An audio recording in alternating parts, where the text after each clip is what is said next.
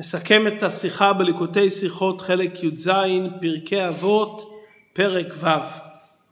המשנה הראשונה בפרק ו' נאמר, רבי מאיר אומר, כל העוסק בתורה לשמה זוכה לדברים הרבה. נקרא רע, אהוב, אוהב את המקום, אוהב את הבריות, משמח את המקום, משמח את הבריות, ובהמשך המשנה מונה כמה וכמה דברים שזוכה האדם שלומד תורה לשמה. בדברי רבי מאיר יש כאן דבר והיפוכו. מצד אחד הוא מתכוון לעודד עסק בתורה לשמה, ומצד שני איך הוא עושה את זה? הוא מבטיח לאדם דברים הרבה.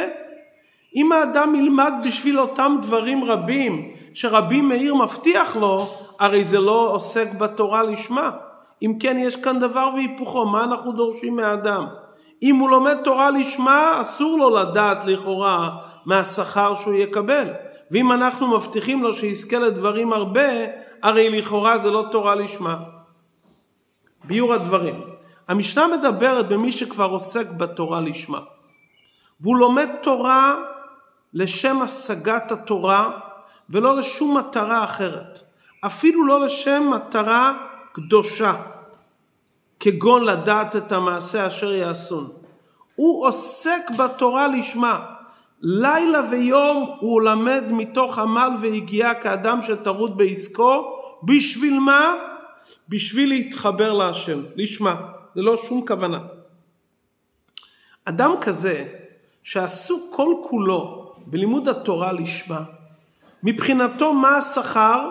זה עצם הדבר שהוא לומד תורה לשמה. שכר מצווה מצווה. ישראל אורייתא וקודשא בריך הוא כל אחד. זה השכר. אבל אדם כזה עלול להיות מוטרד. רגע, כתוב הרי בתורה, כל האומר אין לי התורה, אפילו תורה אין לו. בנוסף למה שאדם לומד תורה לשמה, הוא חייב להתעסק גם ענייני עבודת השם, גם עם עניינים של גמילות חסדים, גם עם עניינים של אהבת השם ויראת השם. ואיך מגיעים לאהבת השם ויראת השם? כדברי הרמב"ם, בשעה שהתבונן האדם במעשיו וברואיו הנפלאים, ואז הוא מגיע לידי אהבה ויראה.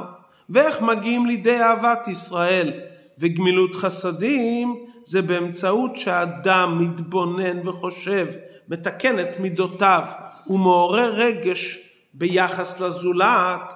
שואל האדם, רגע, אני לומד תורה לשמה וחושב רק על הקדוש ברוך הוא ולא חושב מה יצא לי ומה אני אשיג מזה, עצם לימוד התורה לשמה.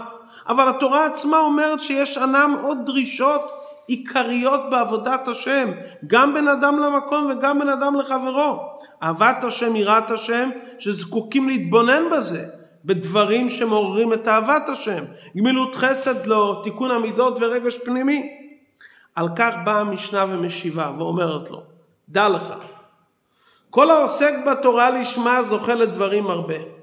הטעם שנאמר כאן זוכה ולא נאמר מקבל שכר הרבה, כי הדברים הללו הנאמרים במשנתנו, אין זה בגדר קבלת שכר. השכר שלו זה שכר מצווה מצווה, עצם לימוד התורה לשמה. אבל מדבד זה, לא בתור שכר, הוא זוכה לדברים הרבה. הוא מקבל דברים שמעלתם פחותה ממעלת לימוד תורה לשמה. והדברים הללו מסייעים לו בכל שאר ענייני עבודת השם. הרי הוא גם צריך להתעסק בגמילות חסד, וגם צריך שיהיה לו אהבת השם ויראת השם. הוא זוכה לא בתור שכר, אלא בתור דבר נלווה לאותם דברים שיעזרו לו שיוכל לקיים גם את הדברים הנוספים, אהבת השם ויראת השם וגמילות חסדים. בדברים הללו שהוא זוכה, בגלל שהוא עוסק בתורה לשמה, לא בתור שכר, אלא בתור זכייה והתערותא דלעילא, זה נחלק לשני סוגים. ישנם דברים שהוא מקבל באופן חלקי, שלמרות שזה מסייע לו בעבודת השם, אבל זה לא ניתן לו בשלימות, ומוטל עליו לעבוד כדי להשיגם באופן שלם. ועל זה המשנה אומרת מלבשתו ענווה ויראה. לא כתוב שהוא נעשה ענב וירא.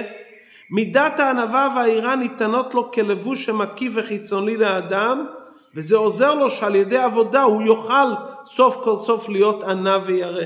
מחשרתו להיות צדיק חסיד ישר ונאמן, מרחקתו מן החטא מקרבתו לידי זכות. הצד השווה בכל הדברים הללו שנותנים לו בתור סיוע את האפשרות שאם הוא יעבוד ויתייגע הוא יגיע לאותם דברים. זכות עסק התורה לשמה הוא נעשה מוכשר שעל ידי כל היגיעה שלו הוא יזכה גם לכל המעלות הללו שאמרנו עכשיו, צדיק חסיד וכו'.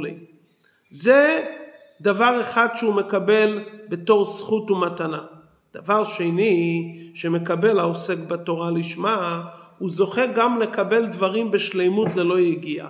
ומה הם הדברים? אוהב את המקום, אוהב את הבריות, משמח את המקום, משמח את הבריות, נהנים ממנו עצה ותושייה. זאת אומרת, זה כבר בגדר בן אדם לחברו. הוא מקבל גם דברים בין אדם למקום וגם בין אדם לחברו, ואפילו במילה דעלמא, בהוויות העולם אנשים שואלים אותו עצות והם נהנים מהעצות שלו.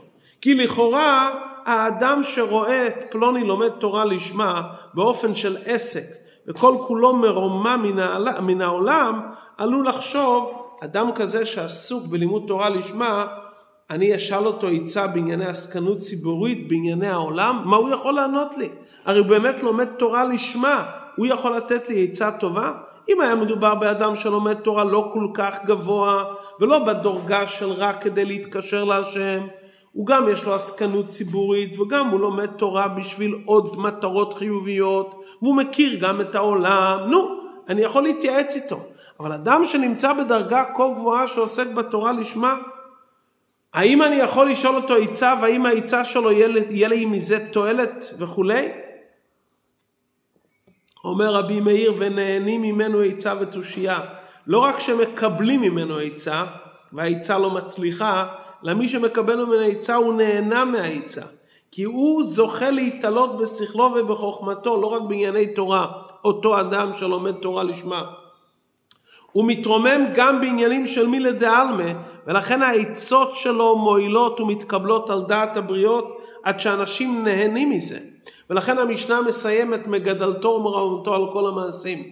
נהיה לו גדלות גם בענייני העולם, גדול זה הכוונה לומר בערך בענייני העולם, וגם מרוממתו. מכיוון שהוא לומד תורה לשמה הוא נמצא בעולם גבוה ביותר. זו הסיבה שאת המשנה הזו לומדים בשבוע לפני, בשבת לפני חג השבועות. לומר לאדם ההכנה למתן תורה זה לימוד תורה לשמה. למרות שהמשנה כאן מדברת על דרגה גבוהה של לימוד תורה לשמה. כל אחד בתחילת הלימוד, כפי שאדמו"ר הזקן כותב, צריך שיהיה לו כוונה בלימוד התורה לשמה. מה הכוונה? שאדם יודע שהתורה היא אין סוף. וכדי להתחבר לאין סוף צריך שיהיה ביטול. כמו שבשעת מתן תורה עם ישראל אמרו, נעשה ונשמע. אדם צריך להיות בתנועה של קבלת התורה, בתנועה של ביטול, שזה הכוונה לשמה, וזה נדרש מכל אחד, שמתי שהאדם ניגש ללמוד תורה, דבר ראשון הוא צריך לגשת מתוך ביטול. אני רוצה להתעסק בתורה לשמה, ואז הוא יוכל לקבל את התורה, להתאחד עם התורה, ורק אחר כך מתחיל לימוד התורה בפועל.